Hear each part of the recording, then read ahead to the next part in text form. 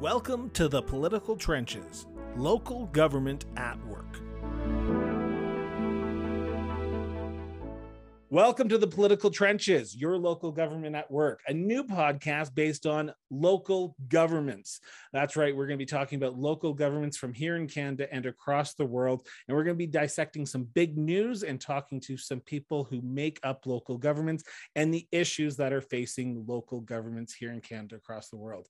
To join me in this new venture, I am pleased to welcome my co-host of this new show, and that is Ian McCormack, the president of Strategic Steps Incorporated. Ian, welcome to this new partnership between the Cross-Border Interviews with Chris Brown and Strategic Steps.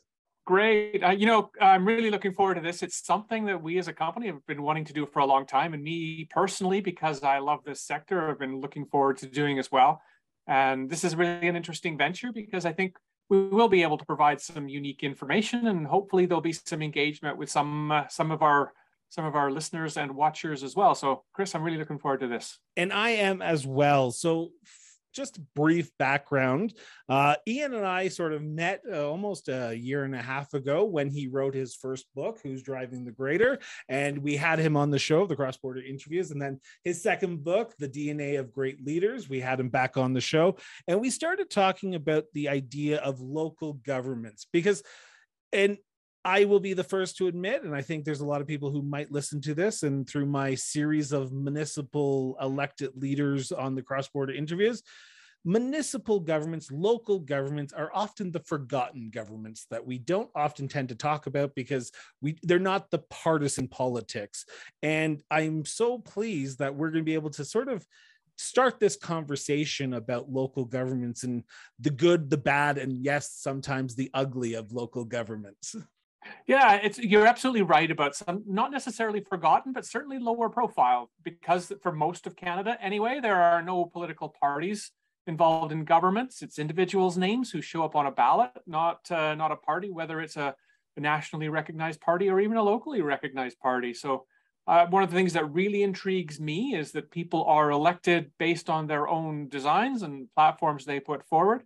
They're judged on those as well, but they still have to work as a team with 6 or 8 or 11 or 10 other people to get work done in their communities to look out for the best long-term interests of those communities. People often say that local government, of course, is the order of government that's closest to the people. And that's true. They're the people who pick up the garbage, who cut the grass and shovel snow, who put on recreation programs, all those sorts of things that we rely on a day-to-day basis, Chris. So it's going to be really good to talk about some of those things. And for those who might be listening who have just come to the show and who may not know who Ian and I are, I come from a political background. I used to work in Queen's Park in Ontario. Yes, I have ran twice municipally, so I do know municipal issues. I worked in a municipality in Northern Alberta, so I kind of lived, worked, and played municipal government, local governments. And I can tell you that this unique look that we're going to be taking in these episodes that are going to be released every first and third Wednesday of each month. So check it out. Subscribe to the podcast when you can. We're going to be looking at some of the top news that are happening across Canada, and we're going to be diving into them in a quick format. We'll try to go into depth, and we're going to be talking about them, Ian and myself, about what's happening, because I think we need to start talking about what's happening locally, because we want to make sure that people realize the issue that's happening in Merritt, BC is the same issue that's happening probably in Calgary when it comes to infrastructure upgrades, when it comes to provincial, municipal connections, whether it comes to zoning bylaws. So this is where this show is going to come into play. We're going to be talking about these on a small scale, but we're going to be bringing them to you on a bi-monthly process to talk to you. Ian, for you, I talked about my introduction to municipal politics running back in 2010 in Clarington, Ontario, and then Fost, Alberta, Big Lakes County, if you like to call it. So what was your introduction into municipal politics? Well, I think we should rename the show to the Failed Municipal Candidate Podcast, because I too ran locally. I ran in Strathcona County, Alberta, and I can't even remember quite when, probably like 15 years ago or thereabouts. I ran in a 3-person race. I got a little over 40% of the vote and still managed to lose, which I think is quite the accomplishment, really. But that didn't get rid of my passion for local government, which I'd had for a long time. So fast forward a few years, and I started this company, Strategic Steps, about 10 years ago now. And it's always been in my blood that I've really enjoyed learning from a wide variety of elected officials, from administrators, from citizens who have chosen to live in those communities. And having gathered so many stories and kept my interest piqued, I think it's a really good opportunity now to turn that around a little bit and share some of what we've had a chance to learn over the last decade. You made a reference to the good, the bad, and the ugly. Those things all exist, of course, but I'm a bit of a Pollyanna. I think most of it's probably good. And the news we're going to talk about is probably going to be about ideas. And this ought to be somewhat conversational. And so we'd love also to hear from some of the people who are watching and listening as well as we go. Chris mentioned I run a company called Strategic Steps, and we work kind of in that space between elected officials and senior managers. So we get involved with councils through orientations or through workshops of various types and sorts. We get involved with long-term thinking with things like strategy. We get into some of the nitty-gritty with bylaws and policy. And then sometimes, speaking of the ugly, we actually get asked to help from time to time, identify where problems are. But all of that has led to a very similar conclusion, Chris, to the one you said, that you find that, I can't remember if it was Terrace and Calgary or somewhere, have very similar issues where the specifics might be different, but the core of those issues tends to be the same. And whether it is downloading of responsibility without downloading authority or downloading commensurate resources, whether it's dealing with long-term capital degradation over time and how to fund that sort of stuff, whether it's how to bring people to town and how to keep people in town, or how to pivot towards a new and sustainable economy.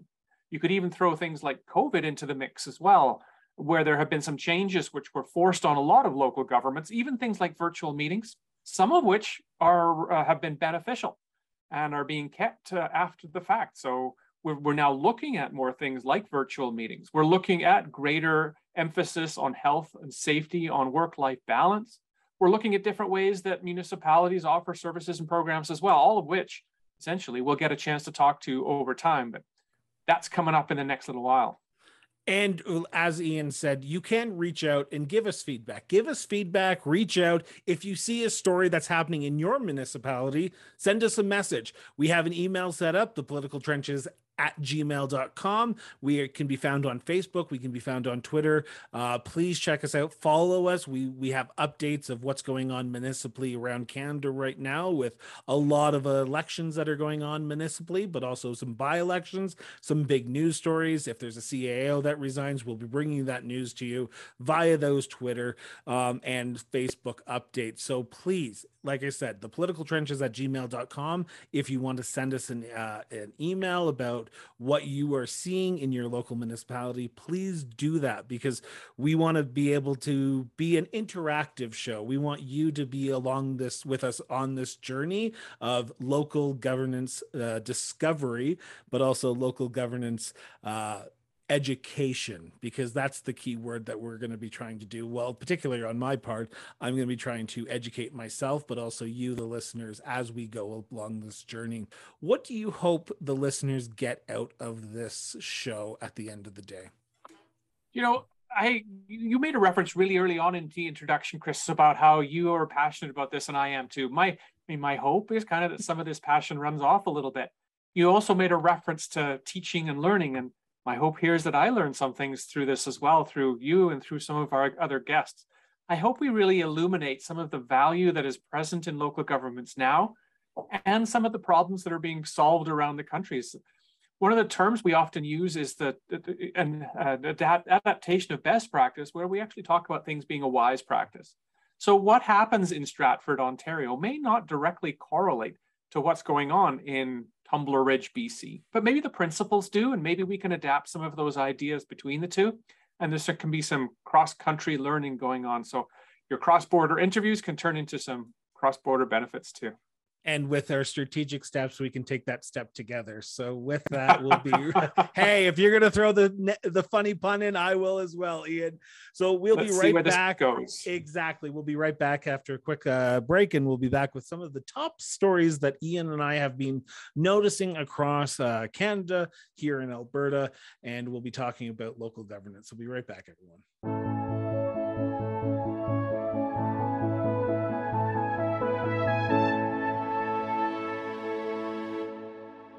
Welcome to our news segment, where we talk about the biggest news that is happening across Canada from a local governance perspective. And we have to start off with one of the biggest news stories that's happening in, well, relatively large number of provinces here in Canada, and that is municipal elections.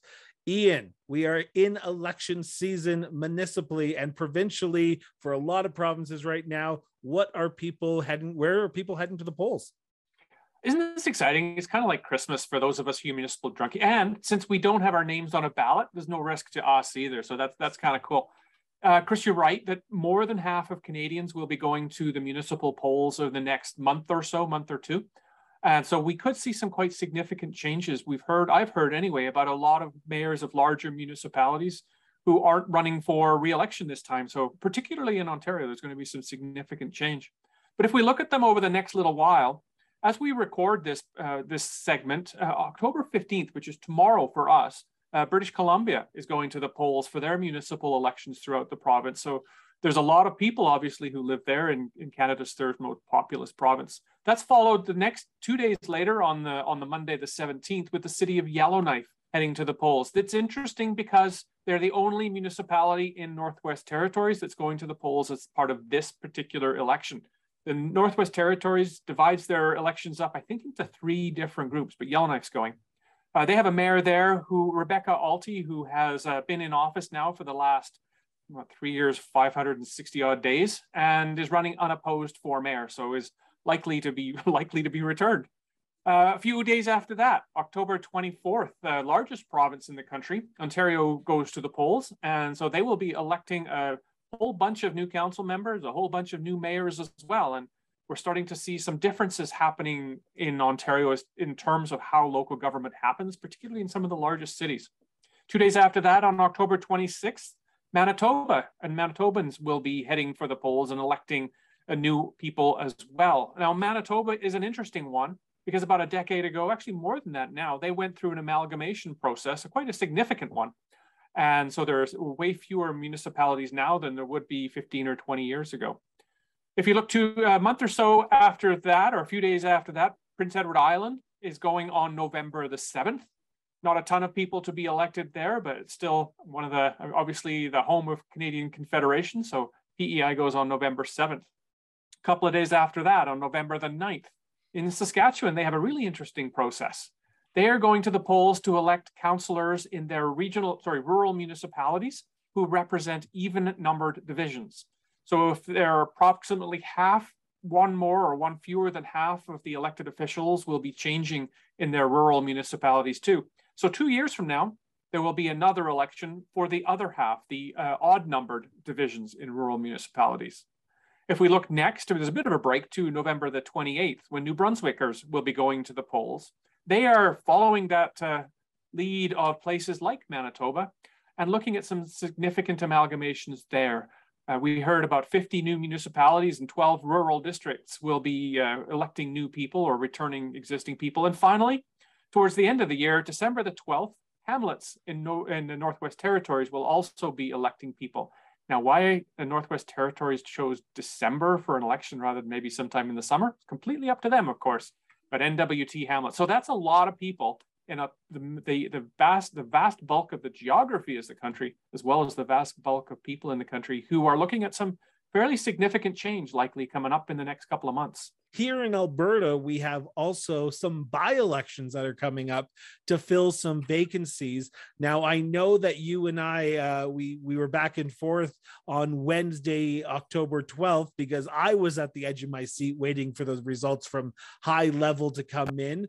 But in Alberta, there's a few towns that are actually going to some elections as well. Well, by-elections to fill some vacancies on their councils, correct? as well, correct? Mm-hmm. Yeah, there are about half a dozen, give or take, that either have gone to the polls by the time this airs or will be going. And it's interesting to me because this is almost a year to the day to the last general election, which means there's been enough change in some of these municipalities that we're starting to see a requirement to fill some vacancies in some of these places. And some of them have carried a single vacancy for a while.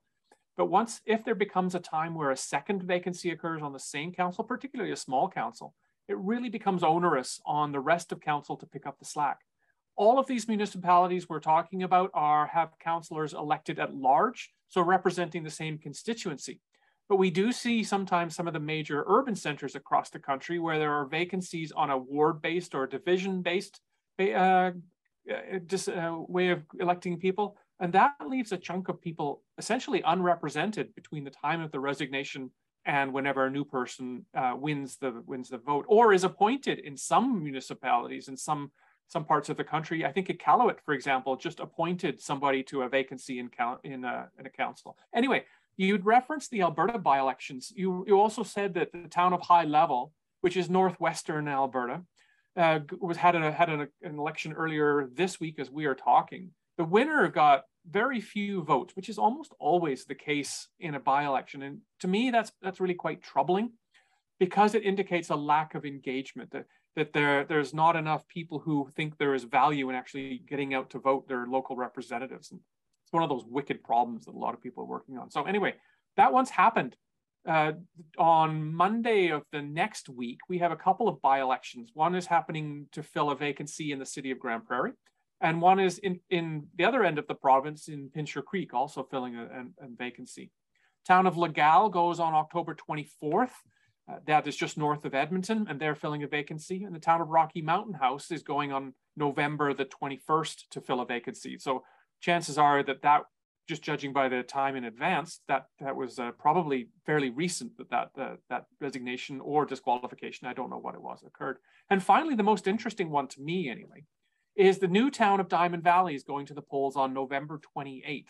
This is a newly amalgamated community. Actually, they don't actually amalgamate until January 1st of next year officially, but they will be electing a joint council on November the 28th, who will take office with the new community. This, of course, is an historic collaborative venture between the town of Black Diamond and the town of Turner Valley, and they had chosen the name Diamond Valley as their new community. So I'm really quite interested. I've worked there a couple of times in both of those former communities, just to see how that all works out for them. So yeah, there is going to be some change here in Alberta too. As we head into the winter months, we are seeing municipalities struggle with labor issues, with trying to attract people, to bring them into their communities, to get them hired, because let's be honest, right now on a national level, we are seeing a lot of turnover, but we are seeing a lot of labor issues. Some municipalities, and I'm going to just make sure I read off the correct ones here, of Quispamsis, I apologize if I pronounced that right, New Brunswick, Guysborough, Nova Scotia, and Sackville, New Brunswick, have gone to a 4-day-a-week work week. And Merritt, BC, if I'm not mistaken, I think it's Merritt, BC, is piloting this issue, this concept of, as well as a 4-day-a-week new work week for their municipal staff. Why is this such a big thing? Because it seems like there may be some want for this, not just in BC and Atlantic provinces, but across Canada as well. You know, the first time this really came to my attention, first of all, we've been talking about compressed works and 4-day work weeks for quite a long time. COVID, I think, had an impact on it as well, as working people realized that they could be more efficient over a briefer period, perhaps. And they didn't have to travel, didn't have to commute. Some of those sorts of things happened. So then we went to a couple of different options. One was looking, say, if we work 40 hours, but we compressed it into 4 10-hour days rather than 5 8-hour days. One way to do it. The other way is to say, you know what, we're going to go with 4 8-hour days with the expectation that you're going to be more productive during that time because you've got more time off the weekend. So either of those options are being considered in some. You mentioned several places in New Brunswick. You mentioned Merritt in BC, which tried a compressed work week earlier this year. The township of Springwater, Ontario, which is where I kind of first noticed this, is trying it as well. And I think some of it has to do with work-life balance coming out of the pandemic. Some of them are recognizing that they can keep an office running 5 days a week with 20% of their staff off at any given time. You probably want somebody on the front counter, but behind that, whether they're working in the office or whether they're working virtually, some people work better one way or another. So I think they're trying to respond to the changing desire for a work-life balance, which therefore will increase things like staff retention. And municipal offices are a place that probably salaries are, while competitive, not really at the high end of what's going on. So we're trying to change, or they're trying to create a culture or build a culture of where there's a team, where we look at hybrid work. They're probably also looking at some things like cost reductions. For example, if we do close the town office for 1 day a week, we don't have to heat it. We don't have, well, as much. We don't have to clean it as much. And we're rethinking the way work happens too. So I think there's a variety of reasons the 4-day work week is being considered or being piloted. And interestingly to me, this is not something that would happen without councils being on side with it. So we talk to councils sometimes about the desire, their desire anyway, to be innovative. And then we flip the coin over. We say, well, what kind of risk are you willing to accept as this? And some of this might be blowback from people who say, you know what, I expect 4-day or 5-day a week service at the front counter. How come I only have 4 now? Or why aren't you open as long in the day as you used to be? So this is not all good, I guess, depending on perspective. But I think it is kind of the way we're probably going to go. There's a lot of private industry is doing this. And if we are trying, we as private industry, or sorry, we as people in the public sector are trying to keep those people we've got and maybe attract the next generation, we have to start adapting to that as well. So the 4-day work week is one thing. There may be other innovative ideas which are being tried as well. Our last big topic that I want to talk about, and we've mentioned it a few times already, but it's the worst word that you could ever say as a municipal councillor, and that is amalgamation. On Monday of this week, as of airing this, we sat down with Torique Mayor, Village of Torique, Saskatchewan Mayor, Mike Strathcan, and he's talked about amalgamation and how it was a dirty word. We see in Alberta how amalgamation has worked. And I say that as a good thing because we still have an election for the new municipality of Turner Valley, but the towns of Turner Valley and Black Diamond and Diamond Valley, I should say, is the there you go name. But Turner Valley and Black Diamond have amalgamated, and they are walking out with a new councillor and new mayor on January 1st, 2023, with a new town of Diamond Valley. Why is amalgamation such a horrible word when it comes to municipal politics? It's interesting you ended that with the word politics, because I don't think it's a no. I think no, that's good. I think you're right, because I think that the politics part of it is the problematic part of it. If you're looking at it in a rational sense of efficiency, sustainability, delivering a complete set of services, programs, amenities, facilities, all those things, amalgamation in a lot of ways makes sense. Historically, if you want to look at it, we've had many amalgamations when you look at things like regional service commissions or mutual aid agreements, or an understanding between two municipalities. Hey, we don't need 2 accountants, let's share one and have a bookkeeper in each place. So those sort of things have been happening over time. Where the amalgamation starts to happen, and let me stress too that amalgamation is different from a dissolution. Some places get to a point where they're just no longer viable, in which case they want to turn out the lights and hand the keys over to somebody. And I mean, presumably because of our Canadian Constitution, a municipality hands the keys back to the province, who has to figure out what the heck to do with it. In advance of that, however, there can be conversations that happen between 2 or more municipalities, which historically may have been viable when things like communication were more expensive and transportation was more difficult and more expensive. You could keep a couple of towns going a few kilometers apart from each other. But now with increased mobility, increased communication, greater demands for programs and services, it's really hard to be sustainable as some of those small communities when everybody wants a multiplex or another sheet of ice, or more programs to be offered, another library branch. All these things cost money. All of those were, to your word, a political decision. I ran across a mayor not that long ago who told me that she'd be okay if she was the last mayor of her municipality. But what she was saying to me in that time was, I believe that the needs of the people who live here, the community organizations that operate here, the businesses that are here, need to take precedence over the requirements of elected officials to keep their jobs between elections. So what some municipalities have done is kind of overcome this. They've gotten rid of that little p politics, and they've said, for the betterment of the people who live here over the long term, it works better for us if we only have one municipal administration, if there's only one garbage truck that's going around from place to place to place, if we have snowplows that go where they need to go rather than borrowing them from somebody else, or there are shared planning departments. So you made a reference to the town of Diamond Valley, where two municipalities, we talked about this a little earlier, where Turner Valley and Black Diamond collaborated in a lot of things anyway. There was almost no space between the two, geographically, physical space between the two municipalities. People don't care where you drew a line on a map. They want to live in a place that meets their needs and their family's needs now and into the future. He said amalgamation was bad, but he wanted partnerships. He didn't want the political motivation of the province coming in and telling them, okay, guys, like New Brunswick did in July of this year, saying, okay, we're going to bring you guys all together and we're going to bring out 50 new municipalities and 12 new rural districts, and then do that in Saskatchewan. He didn't want that. He wanted a partnership with Estevan, the closest city, or his other rural district that's around him. So he's looking at it from that perspective. And I can imagine, out of COVID-19, out of everything that we've just gone through in the last few years, I think we might be in a new era of partnership / amalgamation, where cities and rural communities, I should say, are looking for that new chapter, and whether that be a joint partnership with another community or an actual amalgamation, I could see it happening. It just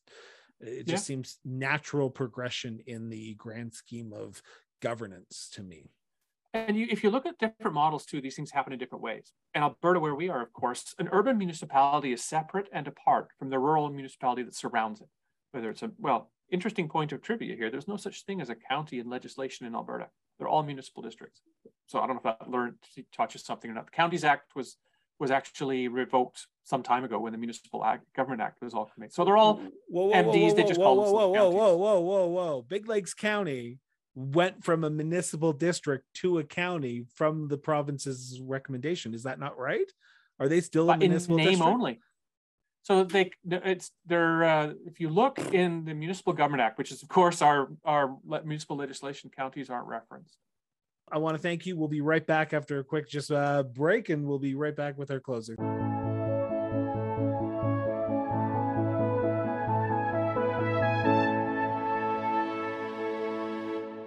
Ian, this has been fun. It's going to be a little bit different next on November 2nd when we release episode 2. But this episode, we've learned about amalgamation, about upcoming elections. So thank you so much. Well, thanks to you, Chris, too.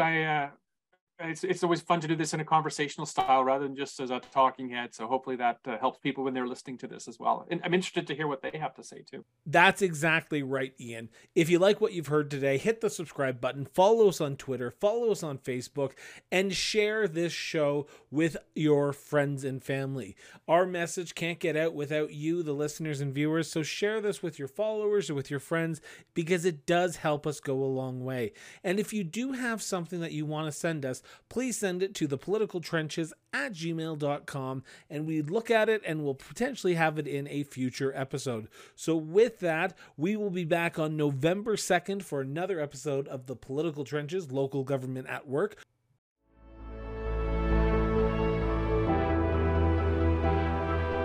The Political Trenches is brought to you in partnership with Strategic Steps Incorporated and the Cross Border Interviews with Chris Brown.